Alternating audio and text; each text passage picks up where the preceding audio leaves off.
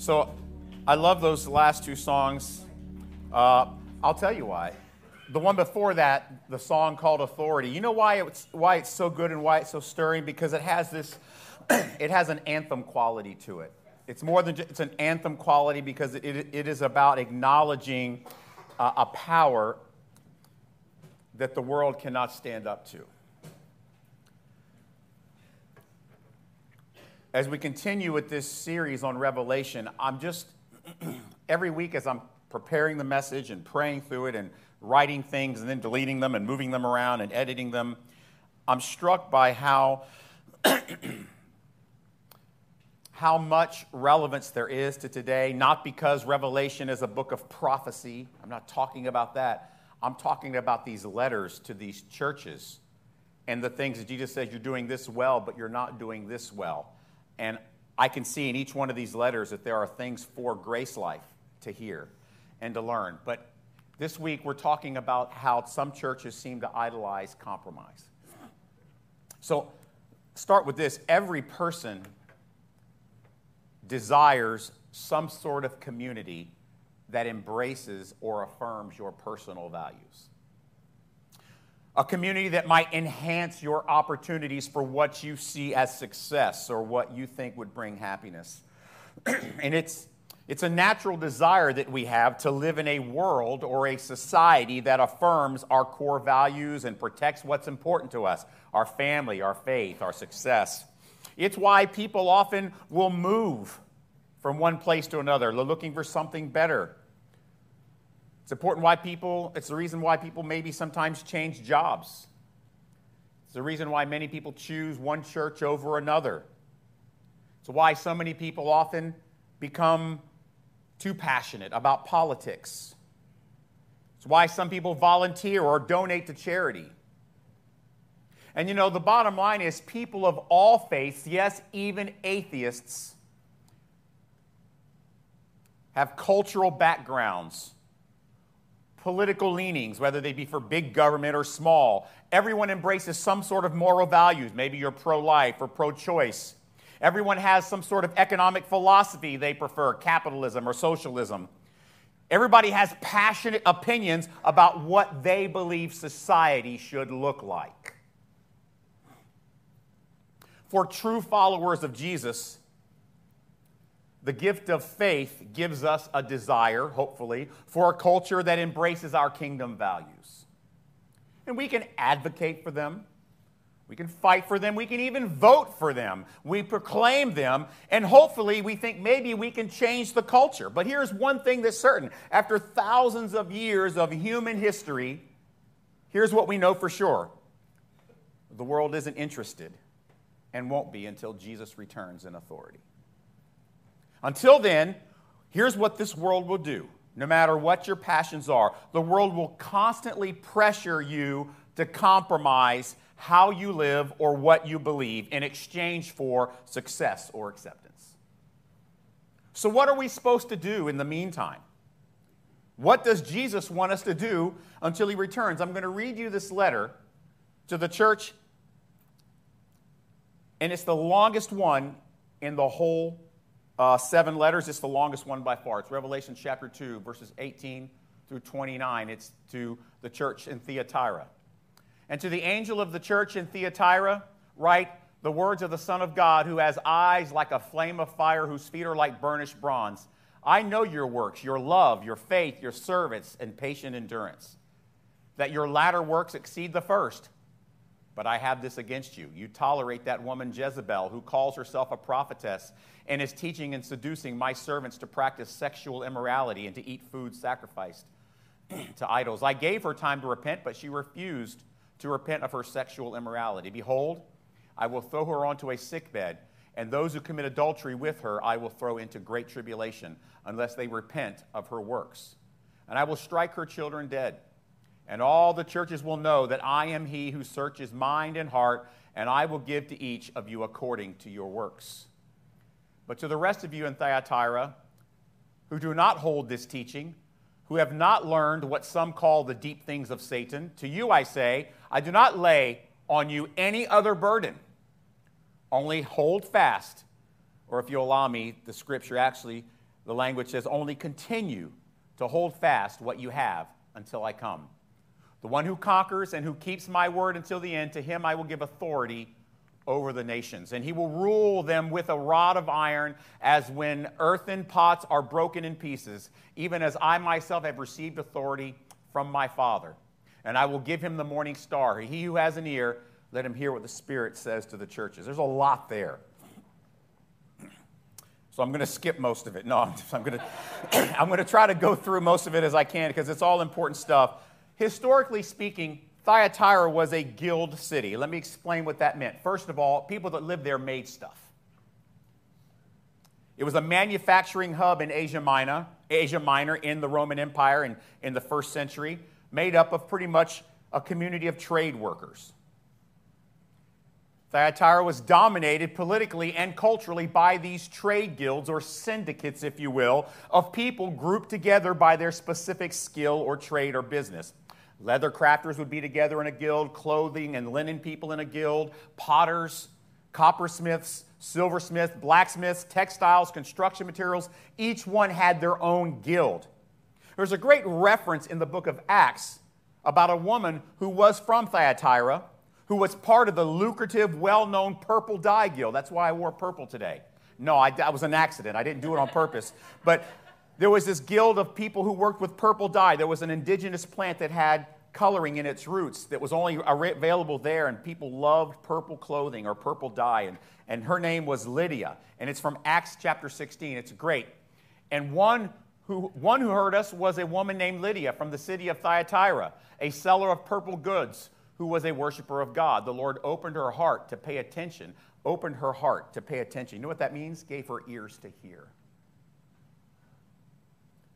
to what was said by Paul.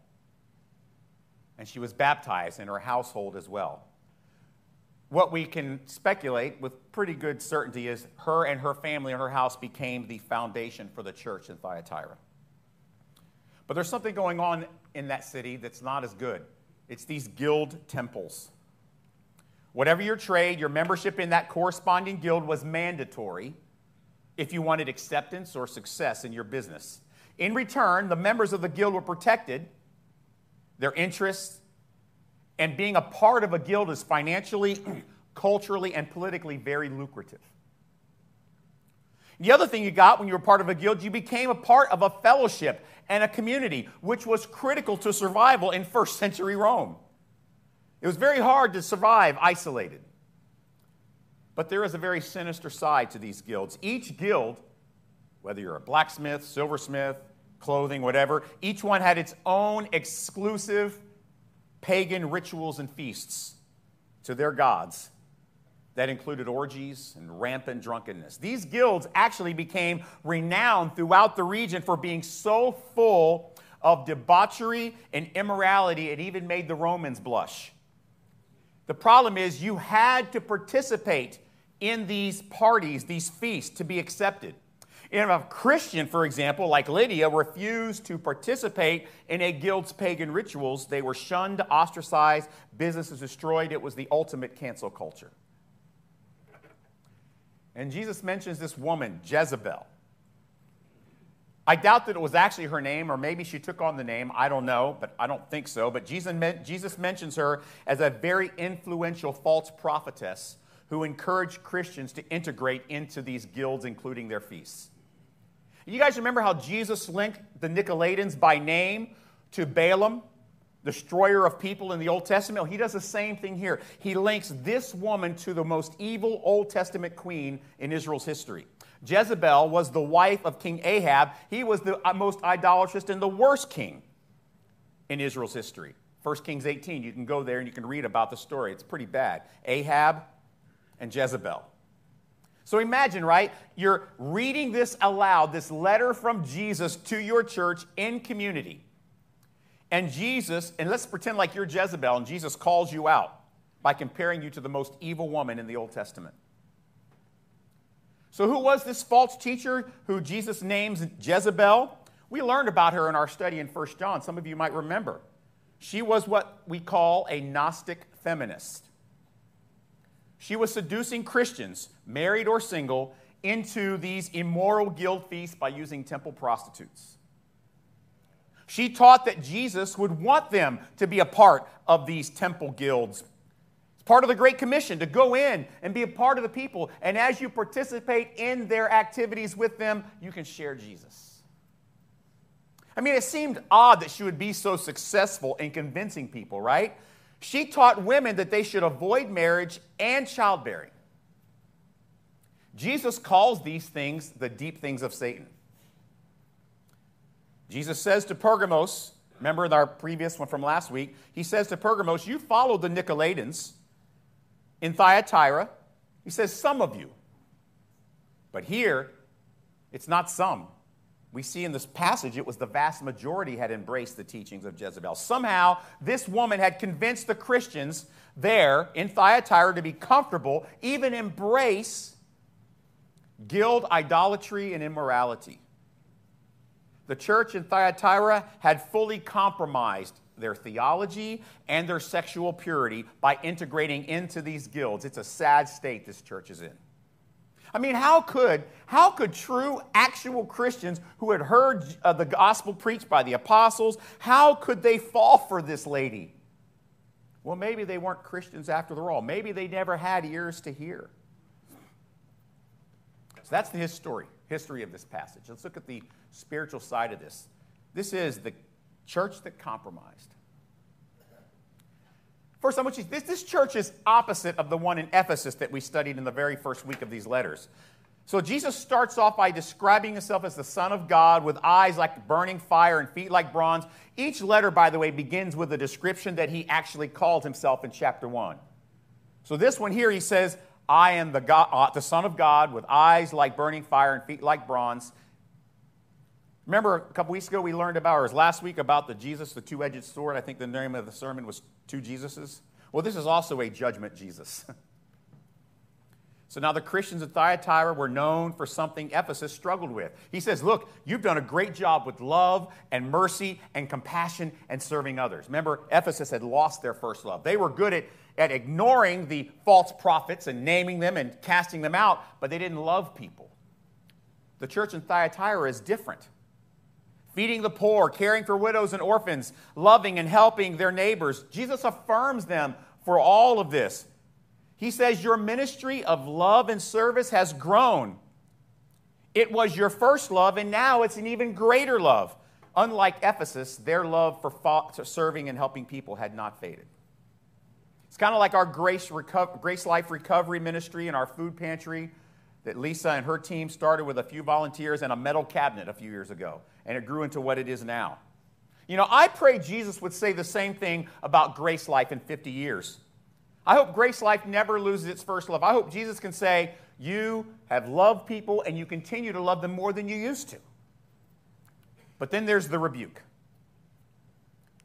Remember how Ephesus was commended for spotting and rejecting false prophets like Jezebel? Thyatira was the opposite.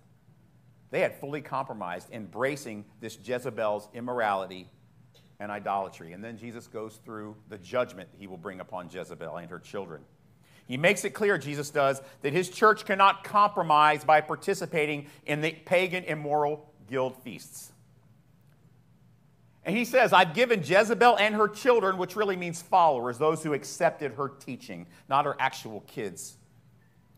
He gave Jezebel and her children time and warnings through apostolic letters and visits and apostles sending representatives, gave them time and warning. Repent. Stop this.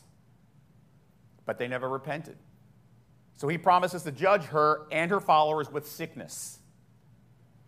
They will be judged with an illness. Now, you can deduce pretty easily what kind of illness this probably was. Whatever it was, it became a deadly epidemic among those participating in the immoral guild feasts. And it seems harsh, right? But really, you know what this is? This is actually Jesus protecting his church, ensuring the deep things of Satan don't ensnare the faithful. This isn't a vindictive judge, Jesus. It's a loving shepherd saying, I'm going to protect my flock from the things that they may not be able to resist on their own. Just as a shepherd would slay a bear or a wolf that threatens the flock, Jesus will intervene when he needs to to judge evil, and to preserve those who have ears to hear his voice and follow him. That's what's happening in Thyatira.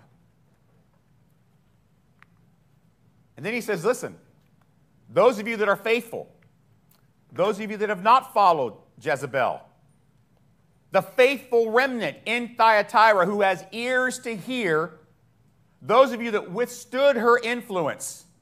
By the way, what do you think Lydia had to do when she was given ears to hear Paul preach the gospel, and it says she was saved and baptized in her whole house? What do you think she had to do with the Purple Dye Guild when she returned to Thyatira after she was given ears to hear? She had a tough decision too, didn't she?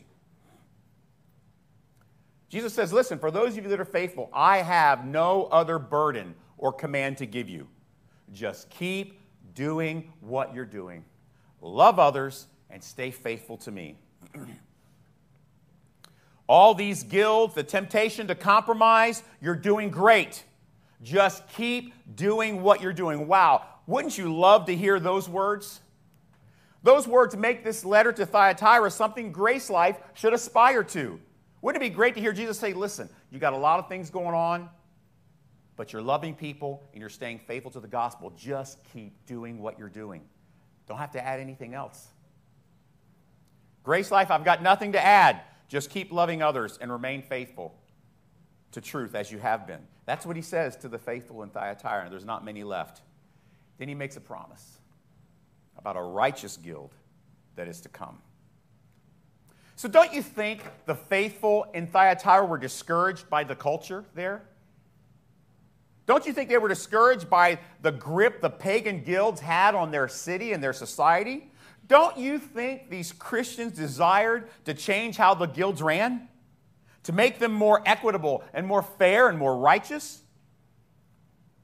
But Jesus doesn't tell them to take over the culture and change the guilds.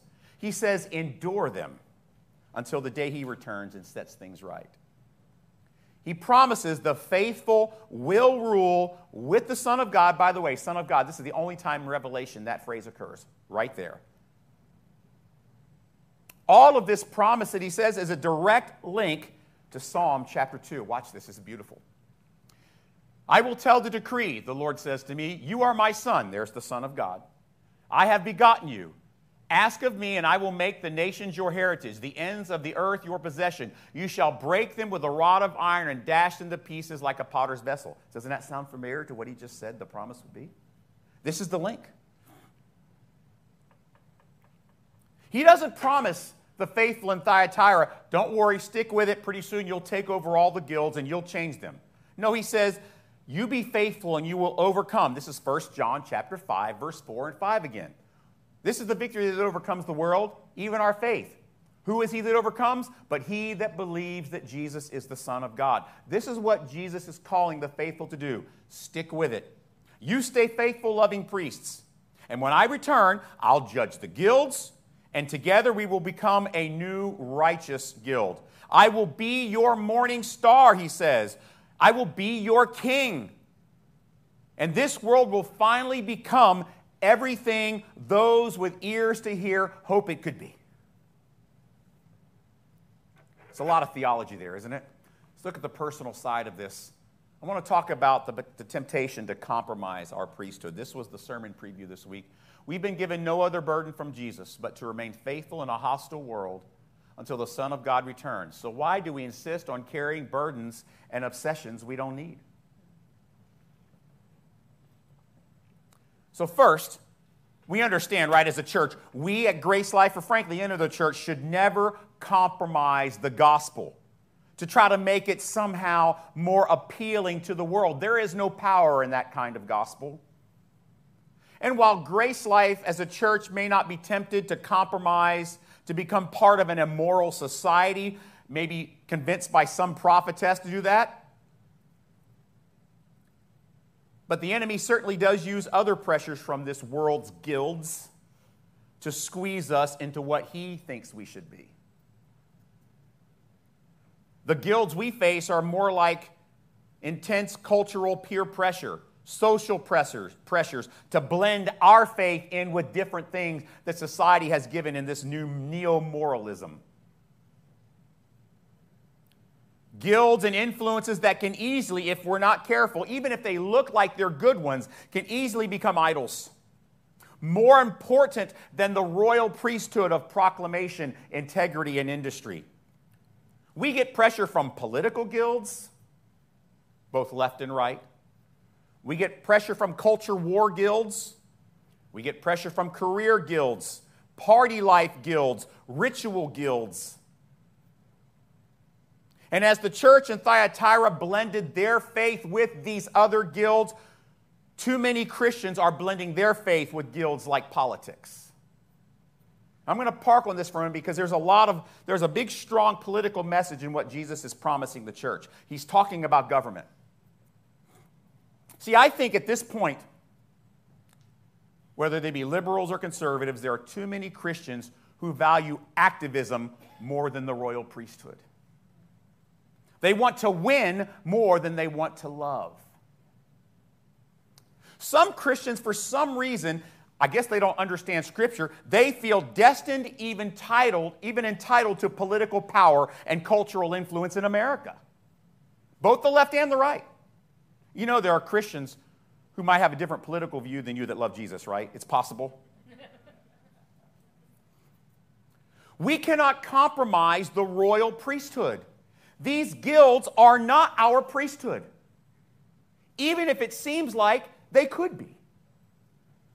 See, what they do is they'll take some things that we might value and say, look, see, we believe in this, and then they suck you in and blend you into other things, and all of a sudden you have compromised your royal priesthood of proclamation, integrity, and industry. The fact is, we have one burden. So, a couple questions. What if governments and society somehow, by miracle, believed what we do about Jesus? Better yet, what if suddenly we were in charge? Boy, wouldn't you love that? Question, why do we, this frustrates me, why do we even think that we somehow have the political power to fulfill the promises of Psalm chapter 2, 7 through 9 before Jesus returns? Who do you think you are? Jesus says, when I come back, I will make the righteous rule happen. How can we think we can fulfill Psalm 2 without the Son of God personally leading the way with authority? Here's a verse from Hebrews. I love this passage. Strive for peace with everyone and for holiness, without which no one will see the Lord. See what he says here? Here are two things, peace and holiness. Not peace at the cost of holiness. Not holiness at the cost of peace. He says, here's your burden. Strive for peace with everyone and for holiness with which no one will see the Lord. That no root of bitterness springs up and causes trouble, and by it many become defiled. That's a guild.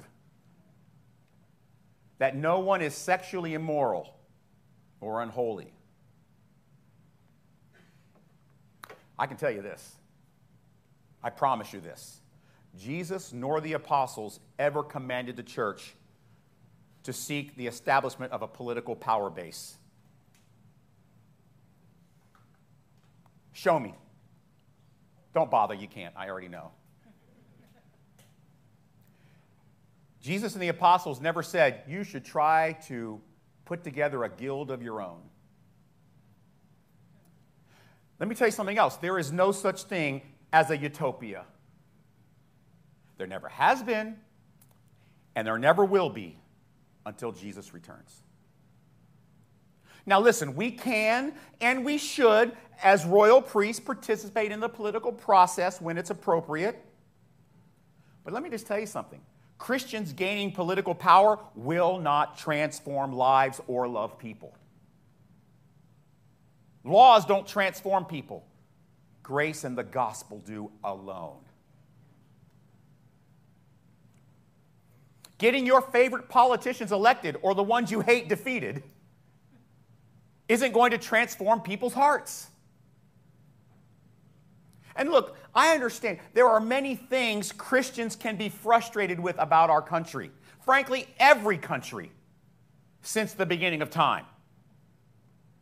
And of course, we wish we could change society. And of course, we tend to believe, well, if we were in charge, everything and everyone else would be better off. But really, is that what Jesus wants us to do? To run everything? Has he given us the burden of taking over the world's guilds? No, he has one burden. Christians are called to one thing, one burden, the one in this letter, which is to love and to be faithful. And you know what that is? That's the burden of the royal priesthood, to love others and be faithful to God. Jesus commands one thing, to endure the world's guilds without compromise and to love others and proclaim the gospel, but it won't be easy. It might cost you your business. It might cost you some friends. It'll probably cost you some money or your reputation, but you will overcome, and when he returns, he will purify the world. The promise Jesus makes to the faithful is not an earthly government that looks more like what we want. That is not his promise. As a matter of fact, Peter taught us, did he not? Stop trying to change Rome. Remember that? For 20 weeks we talked about it. Or maybe it just felt like 20 weeks. I don't know, but it was a long time. The promise Jesus makes to the faithful is an eternal kingdom of heaven when he returns to set things right. Those faithful that we saw in Revelation 1 that he holds in his hands will be part of his righteous guild, characterized by humble, loving, faithful service. He will make us mobile, organic, biblical, and generous royal priests to elevate the glory of Jesus above anything else. You want to impact your culture? Stop compromising your royal priesthood with these outside guilds and just stay faithful to the gospel. And then when Jesus returns, then this world will become the one we've always wanted. Until then, we have one burden: uncompromised faith, virtue, knowledge, self-control, stability, reverence, brotherly affection, and love and service to others. Does that sound familiar?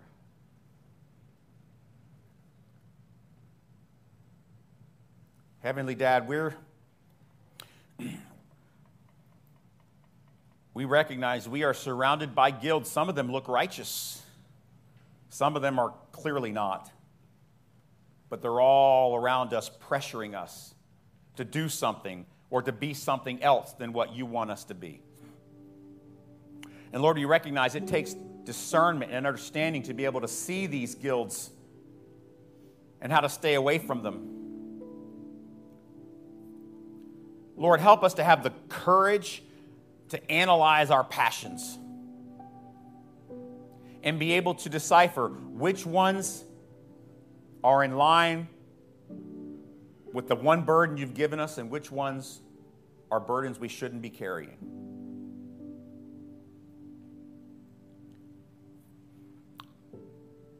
And until you return with the rod of iron, the eyes like fire, until you return and set up your righteous guild with us, Lord, keep us faithful. Faithful to the gospel. And keep us loving, humble servants to those around us. And when the world looks at us from the outside, may they be puzzled by our commitment to a God that may not have ears to hear.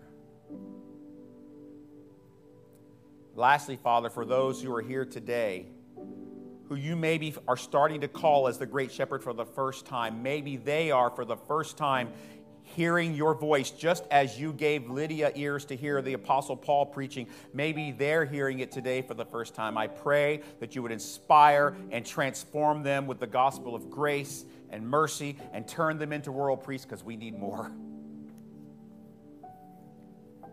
Lastly, we make this commitment. We let go of our dreams of power and influence in the world and submit to your calling to be humble servants to those who need to hear the message of truth. In Jesus' name we pray. Amen. Thank you, guys. Have a great week. We'll see you next week. 2 weeks left here at McCurdy's.